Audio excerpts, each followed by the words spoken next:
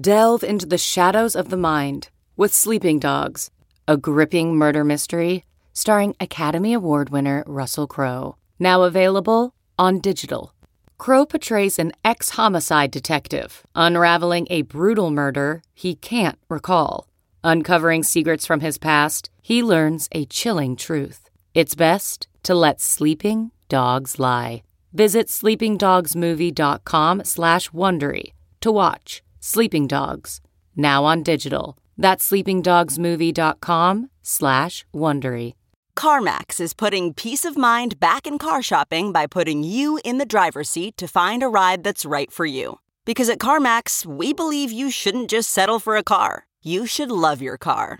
That's why every car we sell is CarMax certified quality, so you can be sure with upfront pricing that's the same for every customer. So don't settle. Find love at first drive and start shopping now at CarMax.com. CarMax, the way car buying should be. Time now for the Yahoo Sports College Podcast with Dan Wetzel. Pete's going to have to sell his Speedos to pay for the bill. Pete Thamel. Most times they throw me out of the bar when I spit on myself, right? And Matt Rule is like getting endorsements from bib companies. So, And SI's Pat Forney. Would Jesus hang out behind a KFC? Is that where Jesus is? You know, Everyone's looking for the guy. Jesus is everywhere, Dan. Jesus is everywhere. Here's Pat, Pete, and Dan. All right, welcome to the podcast. I got an update on Race for the Bar Tab. As you know, we did Race of the Case all fall. Someone named Pete Thamel won it. Made us in dominating fashion. I mean, made us running away donate. from the field like Secretariat at the Belmont. Yeah, well, that's old news. Yeah. Let's The new talk picks current news. We're for the bowl for the bowl season, and the loser has to pay 1 hour of a bar tab when we all get together in New Orleans to tape our pre-national championship game podcast, which will be out late next week. Subscribe now. Tell your friends it's coming. My only regret here is we limited to an hour. I have already begun researching most expensive drinks. And nobody said we can't get bottle service right at 59 mark. I have to admit, Dan, when you sent the screenshot of most expensive bars in New Orleans, I laughed pretty hard. Yeah, that is true. Yes, I got a couple. I did not think it was for jest, but yeah, I've got the Ubers ordered. We're going to be there. Let's just go down the little thing here. Hey, look who's at the top. Myself, 23-12, tied with Pat 40, 23-12. Dominating fashion, both of us. We were mathematically in the playoffs, if you will. It's like one of those baseball teams that wins it in August before New Year's Eve, I think. Yeah, no, we were. I hope you sprayed yourself with Busch Light, Dan. Like you shook up a can and we did. Your wife and daughters were like, "Huh?" They actually weren't we surprised clinched at a all. long time ago. Is what we're saying. They weren't surprised at all when I just shower in Busch Light. And then with a strong performance here, Sully is now 21-14. He was struggling. Oh, wow. But he has Like rallied. Silky Sullivan at the Kentucky Derby. We're coming from behind, baby. You're going to show. I don't know if you're going to place, but you're going to show. And then Pete is the magic touch is off. A lot of smack talk all fall. He is now 17-18. Texas is back, folks. Oh. And with the remaining bowl games as we tape this, there are only 3 discrepancies between he and Sully, which means it is over. Pete, get that personal credit card revved up. Here it is. Marriott points will be abound. It's my only solace. Boy, New Orleans. Gonna taste sweet, isn't it, Pat? After listening to September trash talk, October trash talk, and November trash talk, Happy New Year to me, baby. Don't forget, I also invented an alter ego of your picks because they were so bad, who became a running gag on the show. So, that, it wasn't just trash talk. I got a little creativity for it. Yeah, plus we're going to buy you like a week stay in Hawaii with how many points you're going to rack up. It's going to be ugly, baby. It is going to be ugly. It will be aggressive. If it was only a whole night, but that's all right. I'm going to get a lot I'm of gonna get like a damage done. sand timer to like go to the bar. Pat and I have done extreme damage to bar tabs in an hour or less before. So what do you plan on drinking? I mean, you both have pretty pedestrian tastes in alcohol. Oh, we can up the ante a little bit. Yeah. That's a whole different ballgame when you're paying. Yeah, let's find favorite some aged bourbon. My favorite things to drink are Busch Light is 3. Number 2 is anything cold is number 2, and number 1 is free. Yeah, no, I'm going for I'm gonna start doing my own research on you, like the priciest bourbon we can find down there. Yeah. This is New Orleans. We can find some Pappy. Yeah. This is gonna be good. Oh, yeah. We should ask our listeners, because we do have a lot of listeners in Louisiana, where they recommend I get gouged for my bar tab. That's it. Send in your your recommendations on any of our Twitter handles. We'd be happy to take recommendations on where to just hammer Pete's. Pete's going to have to sell his Speedos to pay for the bill. Send them to my Twitter handle so I can then block you and not give them the information. So, all right. So, title game. You guys did a good job breaking down the semis. I listened. I was on vacation with my family. It was very good, though. We still have a week and a half to go here. It's ridiculous. Pete did a good story saying why this is. Basically, their disastrous idea of changing the paradigm of New Year's Eve and making all of America give up on centuries of merriment and parties on New Year's Eve to sit around and watch college football failed. Couldn't see that one coming. No. So they had to move the title of semis to the 28th. But now we still got the 13th. And so, I mean, the people that run this sport run it so poorly. It is a testament to how absolutely wonderful college football is that it, that it continues on. I mean, it can survive epic mismanagement, chronic mismanagement, decades of mismanagement, and people still want to watch it. They always would go, it's very confusing trying to set up a playoff. Like, all right, my kids are involved in youth sports, Pat. I know yours were, not just swimming. Like, I don't care. It's a 3-on-3, Gus Macker tournament, right? They figure out how to crown a winner at the end of the day. There's like 700 kids there. Okay, at the end of the day, someone's holding a trophy. Not hard to figure out. Every high school, everybody can figure this stuff out. Field day in 4th grade. Great Gus Macker reference. Yeah. Great Gus Macker, right? If the Gus Macker can figure it, they don't even know how many people are showing up on Gus Macker. This is like 600 people show up. What age group? I don't know. We're playing. Kids want to play. This is not hard. These guys are the worst. I mean, it's just idiotic. We had these one great game, but it was so thrilling. Fantastic semifinal, everything you want. And then it's like, oh yeah, we'll be back in a couple weeks. Yeah. We'll let not just one, but 2 weekends of the NFL playoffs cycle and through. And a regular season weekend of the NFL playoffs. 3 weeks. It's hard to do. It's hard to schedule a game that could get interrupted by 3 weeks of the NFL. But they did. It's like, I asked you, I'm like, when's the title game media day? Like Saturday Saturday in the NFL divisional round. Okay. Yeah. They'll get a lot of attention. I mean, other than ESPN, which has to promote it because they're trying to get a rating, like, we'll do stuff, obviously, some of the websites, but like, you're just, the average fan's not paying any. It's like, oh yeah, that thing's still going on. For them to actually think that people are going to stay locked in on this in any conceivable serious way, and then like, we're going to show up on the Thursday the 9th On the 10th, there's really not going to be much to do. And then, as you said, when the playoffs are going on, we finally get to talk to people from the teams. I'm leaving. Yeah. I'm out. You're going to go to you'll go to the playoffs, right? Gee, I don't know. Let's see. The Green Bay Packers are playing the New York. The Patriots are playing the Chiefs. And what do you think's a bigger game? Or we can get.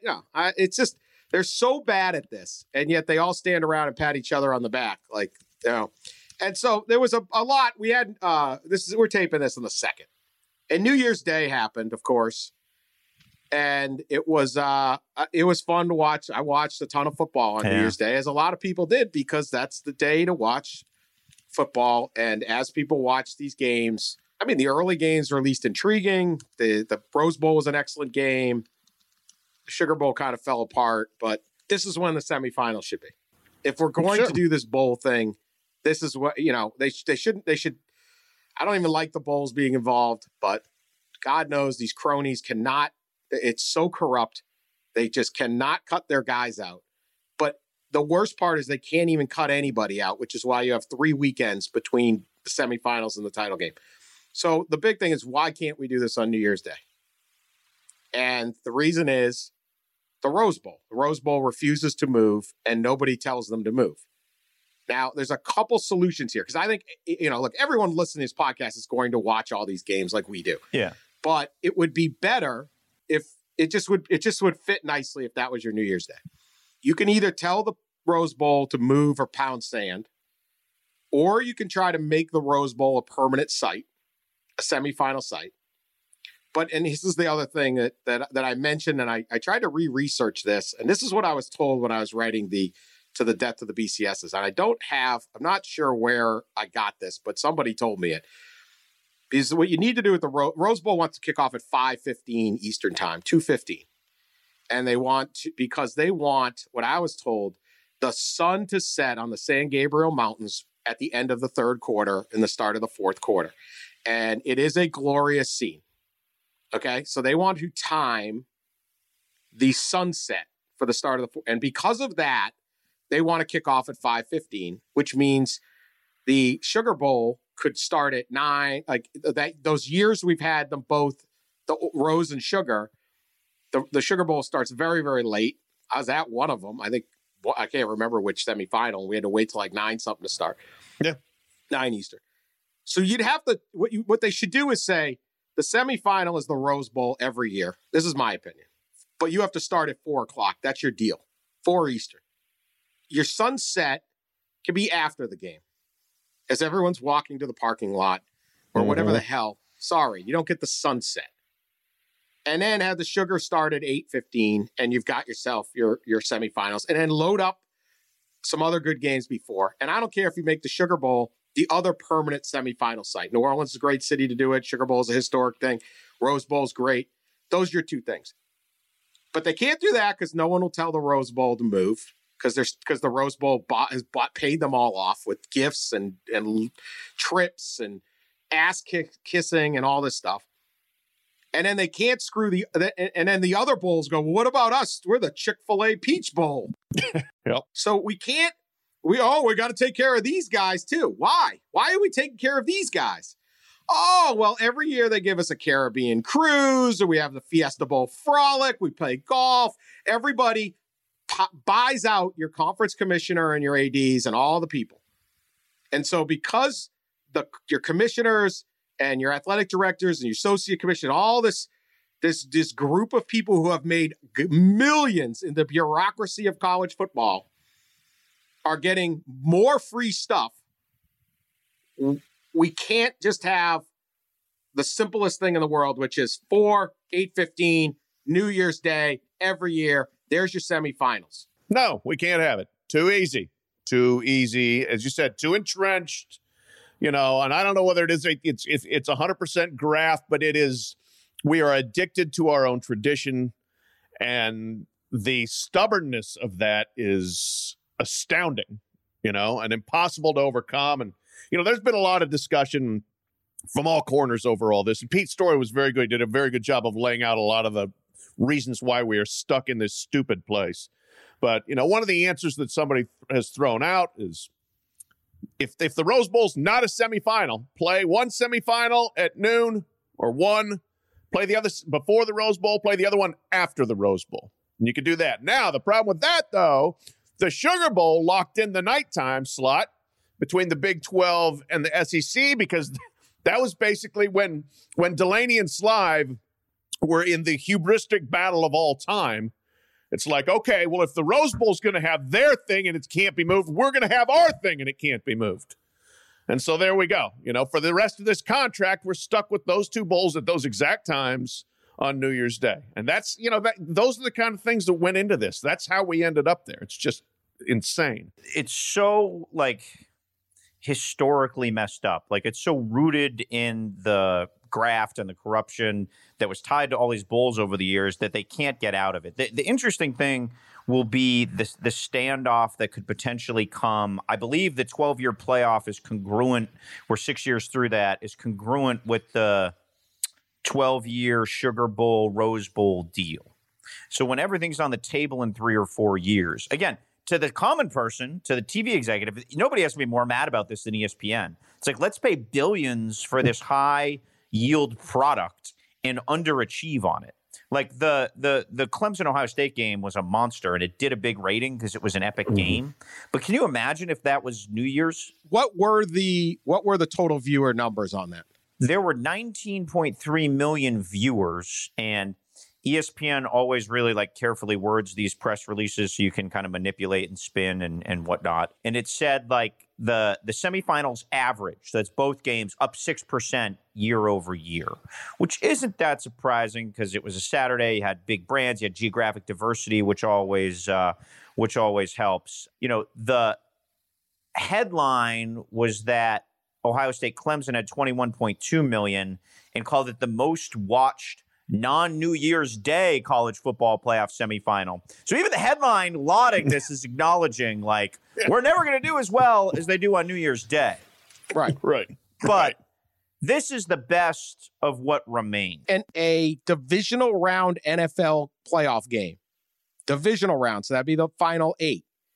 30 to 45 million people will watch a game. Yeah. If you get that late Sunday afternoon time slot where people are tied into watching the NFL, and they're going to put the Patriots or the Packers in there, but this is Clemson, Ohio State, 42 million will watch. And so you're underperforming significantly from that. And so, if you had that game be even higher. Go ahead. See, this is what the scheduling, what they've done is essentially people expect to watch college football on New Year's Day. They're 3 days after Christmas. They could be driving somewhere. They could be traveling somewhere. So what you do is they're going to watch in Birmingham. They're going to watch in Columbus. They're going to watch in these hotbeds. You lose Philadelphia, Boston, Seattle, Los Angeles, the places where the casual fan who probably watches the NFL playoff divisional rounds doesn't watch this college football because they're not scheduling to watch it. But America watches college football on New Year's. So it's idiotic for the future of the sport, for growing the sport, for growing the playoffs, that they're not playing these games on New Year's Day. And it's all because they can't tell the guy who runs the Chick-fil-A bowl, you're out. Yeah. Your gravy train is over. You're not going to make $1 million a year running a bowl game. That's it. Because anyone else would say, this isn't working anymore. Sorry. Right. Okay? This isn't working. We can do better, but they won't. They will never cut their old friends out. Believe me, college administrators hate third parties when they're AAU coaches, when they're professional sports agents, when they're whatever else. They love them when they're old white guys who used to hold their job. Yeah. That's it. Oh, they love third parties when it's a boulder. I interned him back in the ticket office. University of Mississippi back. They got to take care of their guys. On that Orange Bowl cruise. That Orange Bowl says, Jimmy, we got to take care of Jimmy. Can't move that. I mean, come on, people. It is the biggest payout in amateur sports. The most corrupt thing. They will flip out if some point guard from Memphis takes 5 G's, man. But they will let millions go to their boys. That's it. Yeah. It's all the same, baby. Money flowing. That's the system.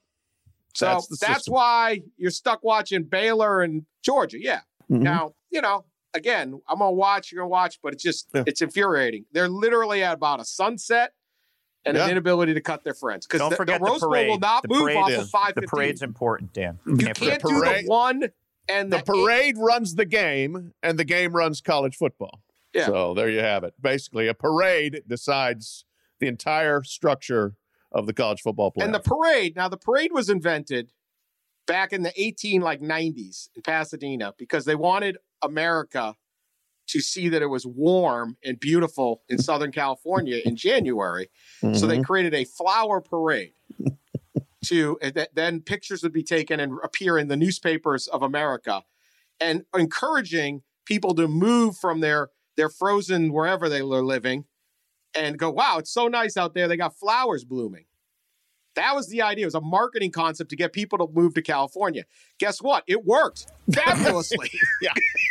Now they need some more people to move out of California. Yeah, they don't have enough people. They have too many people now. Okay, so I think, I think it worked. I think we're good with people are aware that it is nice weather in Los Angeles. I think we can move on. Yeah. The Birmingham Bowl today, by the way, not a good advertisement to move to Birmingham for January 3rd or say January 2nd games. Downpour, Boston rain. College versus Cincinnati. Oh, did it sleet in Shreveport? It did not. I'm just assuming, Dan. I'm just assuming. It sleeted in Birmingham. Saved it for that. All right, one quick thing about the title game. I did see this from Joe Burrow, and I appreciate this. He admitted that he wished Ohio State was in the title game.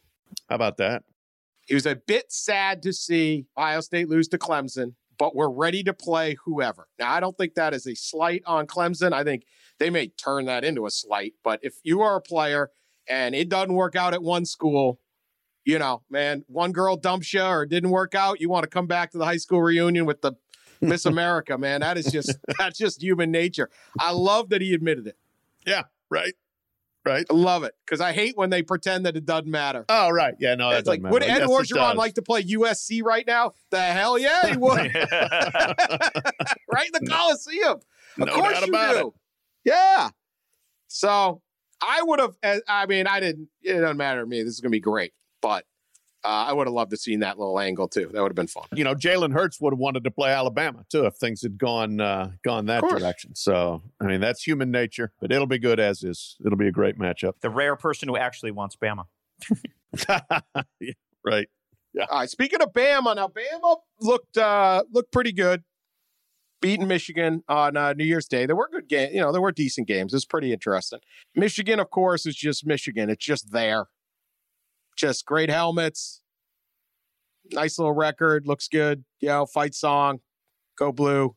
And they just, they just exist. Yep. They don't do anything. They beat bad teams. They don't beat good teams. This was actually a decent performance. Like, people were legitimately excited because they were leading at halftime on a Tua Tagovailoa less Alabama team. Yeah. So the most interesting thing to me, because this was an easy one to predict, what came late, 31 seconds left in the game. Alabama has the ball down inside the Michigan 10 or around the 10. I don't know exactly. They're leading 28-16. They can take a knee and end the game. Instead, Harris gets the ball, runs in for a touchdown, moves it to 35-16. Pat 40. Was Saban, we'll do a mini People's Court. We may do a People's Court later on something more significant, but mini People's Court. Was Saban running up the score? Was this a Saban pettiness dating back to when Harbaugh angered him by running a satellite recruiting camp in the state of Alabama? And Saban deemed it somehow, he was worried about the unintended consequences of Michigan running a football camp, which I have no idea what those unintended consequences would be. But he was quite angry about those satellite camps. Did Saban run it up on the khaki because of long simmering pettiness? I'm pretty sure I know where you're going to vote. This is like throwing a conservative issue at the Supreme Court right now. Like, I think this guy. Go ahead. He 100% ran it up. Now, here's his plausible deniability. It's like, hey, Najee Harris was out there. He didn't have to play in this game, but he gave everything for us. He was carrying us down the field. He's knocking over tacklers. I wanted to reward him with one more touchdown at Alabama. In reality, it was like, oh, we're not taking no knee. No, we're going to stick it to Harbaugh and his little satellite camps. And I used to coach at Michigan State, and I hate Michigan, and I don't like those fans up there, so we're sticking it to them too. This was a double-pronged stick it to them, rub it in touchdown by Saban. And afterwards, I did watch the handshake just to see if he was going to even try to explain or anything. No, just, hey, good job, Jim. Turn around. You don't explain crap when you're Saban. That's right, why you're you don't Saban. have to. You don't have to. Pete, do you concur with Justice 40? I do. I am the Fox News analyst you are asking about the impeachment. Nick Saban not going into victory formation is like completely out. He might as well have shown up in a Bozo the Clown wig. It was so out of character for him, right? Right. And, Nick Saban has no love lost for Jim Harbaugh, because when Jim Harbaugh was in like full bore clown mode in 2016, he was just completely ripping on Saban and ripping on Alabama. There was a famous tweet from Harbaugh. Amazing to me, Alabama broke NCAA rules, and now their head coach is lecturing us on the possibility of rules being broken at camps. Truly amazing. Somewhat hilariously, he puts amazing in quotes both times, and I don't really know why. Punctuation, not a strong suit for the man. Yeah. So, but no, there is no question that was like completely vindictive by Nick Saban. And I talked to a few people who quickly confirmed that Saban was stabbing Harbaugh back. Jim Harbaugh's career at Michigan is fit like the neatest, perfect little narrative. He's essentially won every game he should for the most part. Maybe there's a Utah game early that they might have been a small favorite in. And he's lost every game that he's been an underdog and been wiped off the field in many of those games. I was surprised after that first touchdown, and considering how much Don Brown has struggled to adjust his defense to very good teams, I saw them go over the top on that first play, and I'm like, God, they're going to score 60 today. Credit to Michigan for not letting Alabama to run up the score. Those are the moral victories they have to take. The most diabolical stat that I saw, Stuart Mandel tweeted it, and I think They said it on the air. It was a Scott Van Pelt. I know it. In the last 20 years, Rutgers has won 6 bowl games. Michigan has won 5. Is that it? That is it. Now, slightly tougher competition for Michigan, in all fairness. Yeah. They were not at the Gallery Furniture Bowl and all that. Of course, there were some years they didn't make it, but it's basically Michigan. They're there to show up, give you. Yeah. They're great for that early New Year's Day game for the casual viewer we were talking about.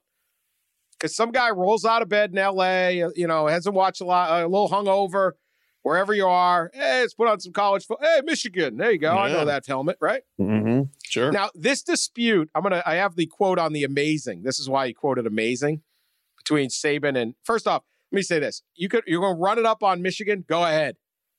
Like, this is Michigan. Sorry. Yeah, right. They got tackling, a couple tackling dummies over there. I mean, this isn't just, we're going to run it up on Middle Tennessee because, I once got a speeding ticket on I-75. No. Yeah. Okay. No. Michigan wants to consider itself a heavyweight? Well, then just get in there and stop somebody and don't keep complaining if they score late against you. Right. It's a heavyweight boxing match. You will get knocked out in the 12th round. The other guy doesn't have to sit there and say, I'll go nice to you, and we go to the card because I'm up 11 rounds to 1. No, I'll knock you out at any point. Boom, hit him. So no problem. But let me say this. Harbaugh gets the job and does these satellite cams because he knows Michigan needs better recruits. Yeah. So he sets one up down in South Alabama. He shows up, I think, without wearing a shirt. He took his shirt off. He was in khakis and remember that picture? Yes. Weird. That was weird. Saban goes to SEC Media Day, and this is his quote. They ask about the satellite. I don't know how much it benefits anybody. Because all the people that say this is creating opportunities for kids, this is all about recruiting. That's what it's about. What's amazing to me, that's why the amazing is in quotes, is somebody didn't stand up and say, here's going to be the unintended consequences of what you all are doing. There needs to be someone who looks out for what's best for the game, not what's best for the Big Ten or what's best for the SEC or what's best for Jim Harbaugh, but what's best for the game of college football. Now, again, I still do not know what the hell the problem is. If Michigan wants to hold a training camp anywhere in the world, like if Jim Harbaugh shows up in your neighborhood and you've got a kid playing high school football, I don't care how bad or good he is. And it's like $10 you had to pay to go. Why not? Like, I think it's great. They didn't get any recruits. Look at the damn team. There was no threat. It was the whole concept was built on the idea that Alabama and Auburn weren't paying enough attention to high school players in Alabama. Guess what? They are. Okay, none of the kids turned out any good. They did them, but if they want to run satellite camps, I think that's an awesome experience for most of these kids who went to those camps. Are not getting Jim Harbaugh to pay attention to them unless, hey, Jim Harbaugh's down the street. Sure, I'll go. I mean, like you can make fun of Harbaugh's record, but he's still a big-time coach. So, all right, that's what this all stems from. So that's where the amazing relates to. And, I mean, do you think Saban keeps scoring his head forever? Yeah, I would imagine he does. So, all right, other thing with Alabama. Tua Tagovailoa is going to make an announcement on Monday. Now, we are taping this on Thursday the 2nd. There are plenty of people at Alabama who think he's coming back. We will see. Until that deal is done, I don't know if I can believe it. But, Pete, what are you hearing? What do you think? Could Tua actually return to college football for another year? He totally could.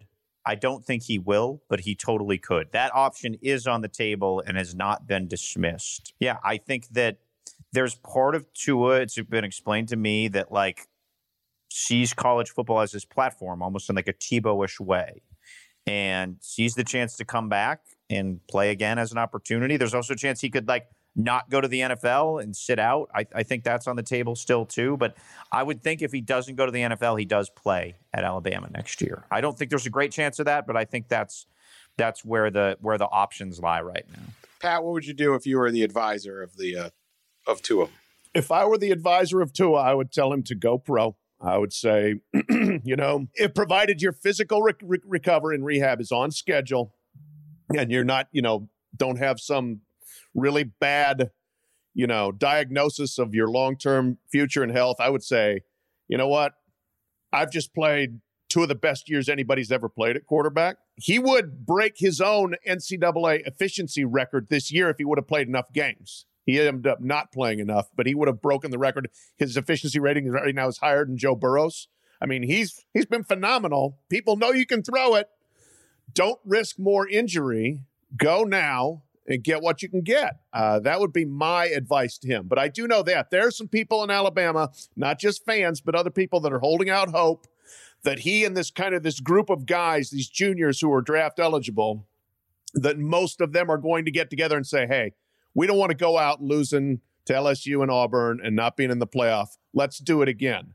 They got Alex Leatherwood to come back today, offensive tackle. They're not going to get Jerry Jeudy. They're not going to get Terrell Lewis. But there's still a couple other ones that are out there on the fence. We have the bizarre Dylan Moses situation where he said he's coming back, and then his dad issued the strangest proclamation of all time, including referring to his son as His Majesty. When there's only one His Majesty in Tuscaloosa, that's Nick. But that almost made up for a boring signing day, by the way. I feel like that's the story that comes on signing day. That is the kind of stuff that happens on signing day. Yeah. But I so thought anyway, it was the bouncer at Innisfree was His Majesty. I thought he had the most power. It's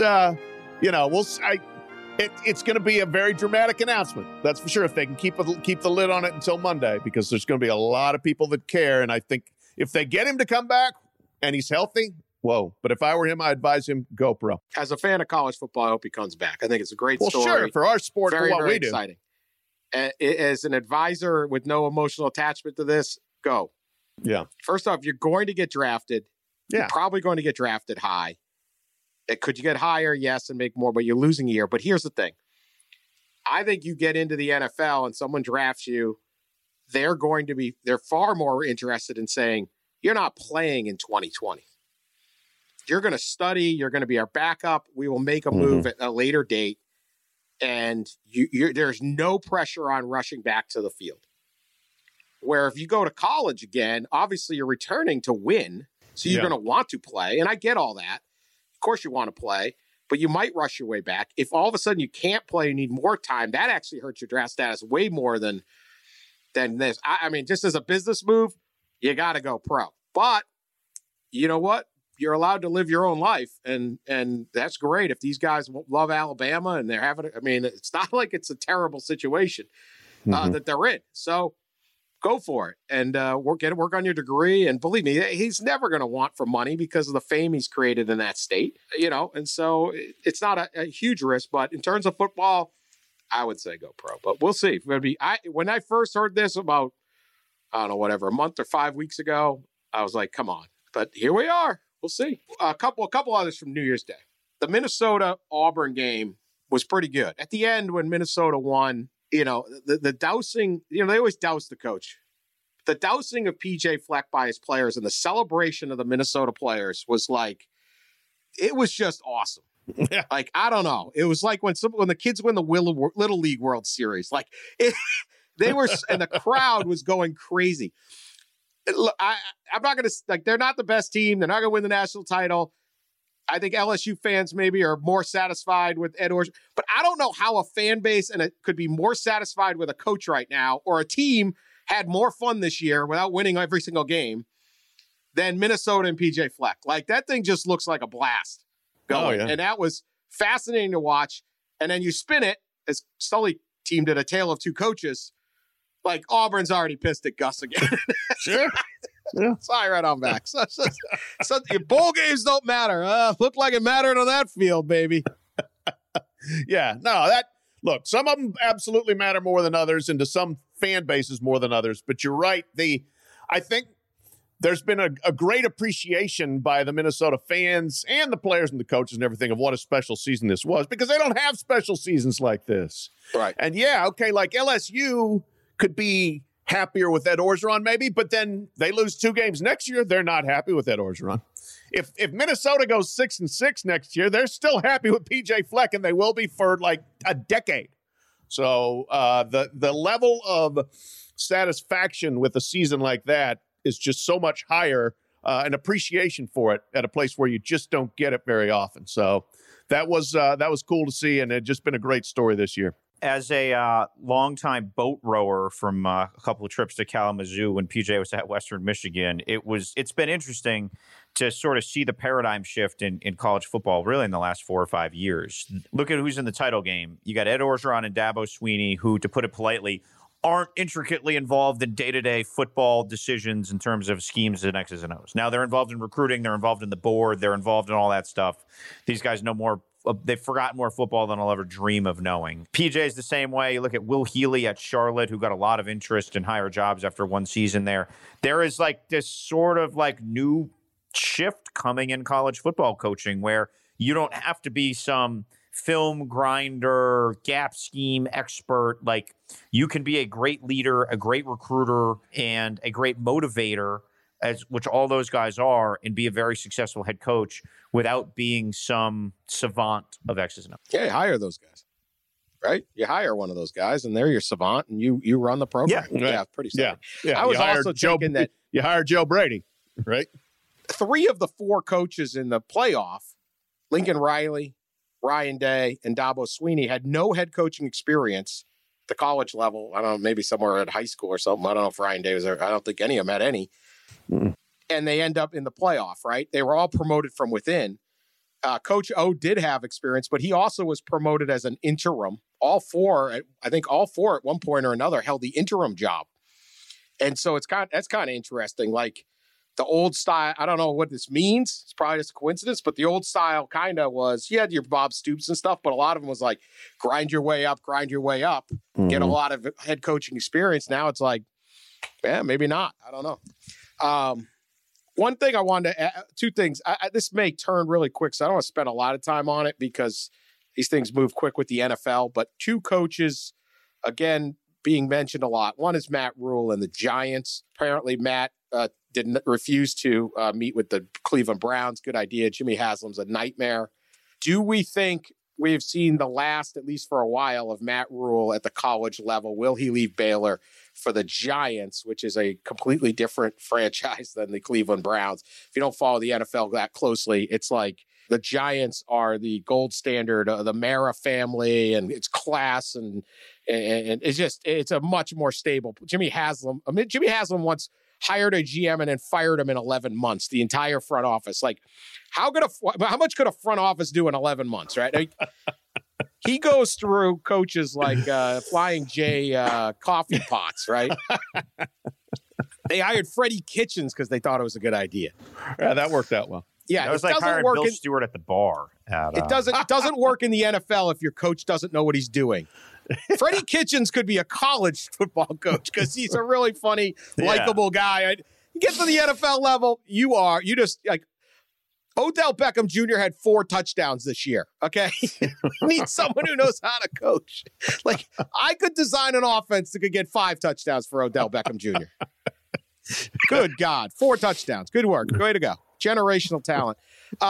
Pete, what do you think? Is Matt Rule going to take this Giants job? And I understand that by the time someone listens to this, he could have already turned it down or already been announced. I don't know. But this is what we know about Matt Rule. He's at the day after the Sugar Bowl, he's going to Cabo with his family. He's going on vacation. He is not going to talk to NFL teams till after he goes to Cabo.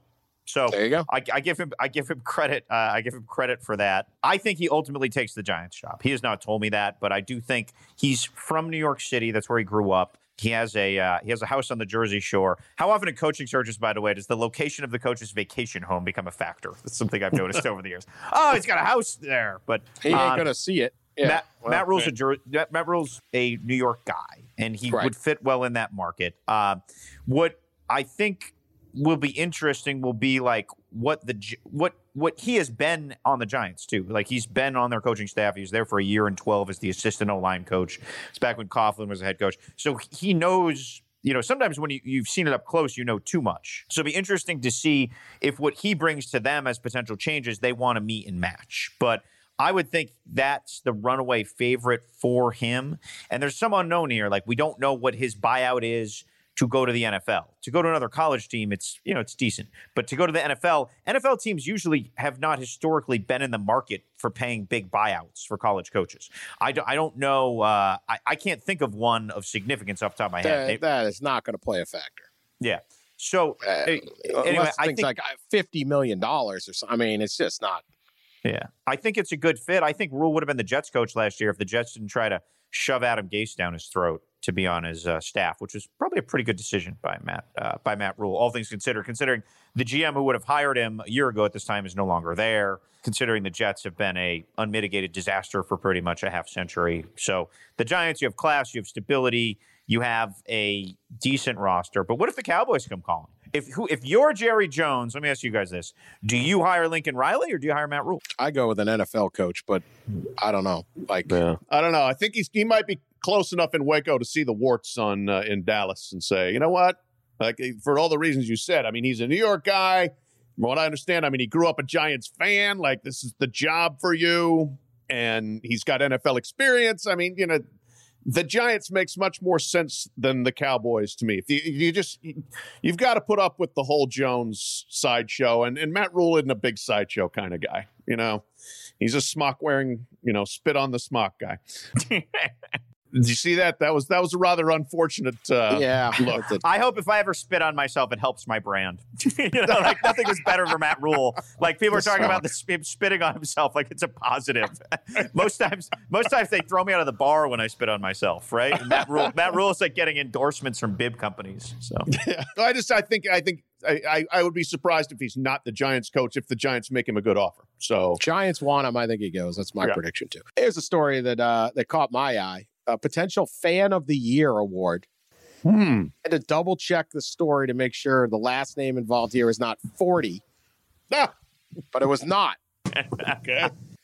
3 family members and a friend, all from Louisville, Kentucky. I'm reading this from scoopnashville.com. Scoopnashville.com. 3 family members and a friend, all from Louisville, Kentucky, were deemed too drunk for the Music City Bowl Monday. They tried to go to the game and were all charged with public intoxication. It includes Gregory Metzger, 50, Melissa Metzger, 50, Sarah Metzger, 20, their daughter, and friend Kaylee McHugh, 21, all charged.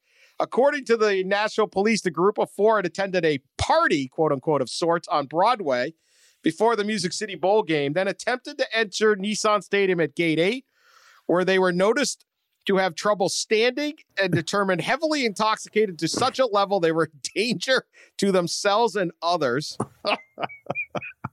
Melissa Metzger, that's mom. Mom disclosed she had consumed at least 3 Bloody Mary drinks. And Sarah Metzger admitted to drinking with her parents at the party on Broadway. The mugshots are fantastic. Mom is wearing a Louisville Cardinal paint job on her cheek. All right. Is Melissa and Greg Metzger fans of the year because the family that gets thrown out of the Music City Bowl together stays together? And I ain't buying your 3 Bloody Marys there, Melissa. Yeah.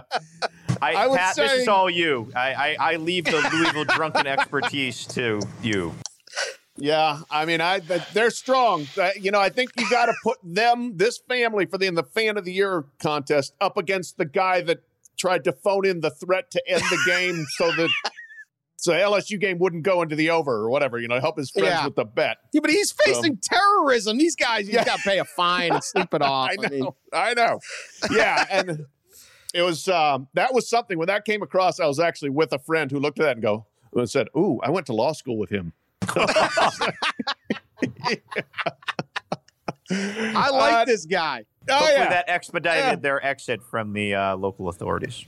Gregory or Melissa Metzger, you have an open invitation to join the podcast to explain your story because we are proud of you. But you aren't coming to the open bar with my credit card. Quite frankly, every drink you got under the he table. Can't afford it. Yeah, they might break you. They might break you, Pete. That's a family. Nobody can be mad at each other. You can't be disappointed in your daughter. Absolutely. You can't be disappointed. Like you did it. You did it. The one thing, if you hadn't ordered those Jameson shots, we would be in this mess. The friend of the family, you send your daughter down there with them. Oh, yeah, we'll take good care of the Metzgers are going to the game. Yeah, have a good night. Yeah, it'll be fun. They'll take fun. They'll keep an eye on her. Yeah, Sarah and Kaylee won't get too crazy on there in Nashville because the parents are there. Oh, yeah? Yeah. Then the McHughes, they get the pictures, all 4 mugshots there. Things went a little sideways. Have you seen the mugshots? 3 of them are frowning, and then there's Greg smiling. Mom looks ticked off. Oh, yeah.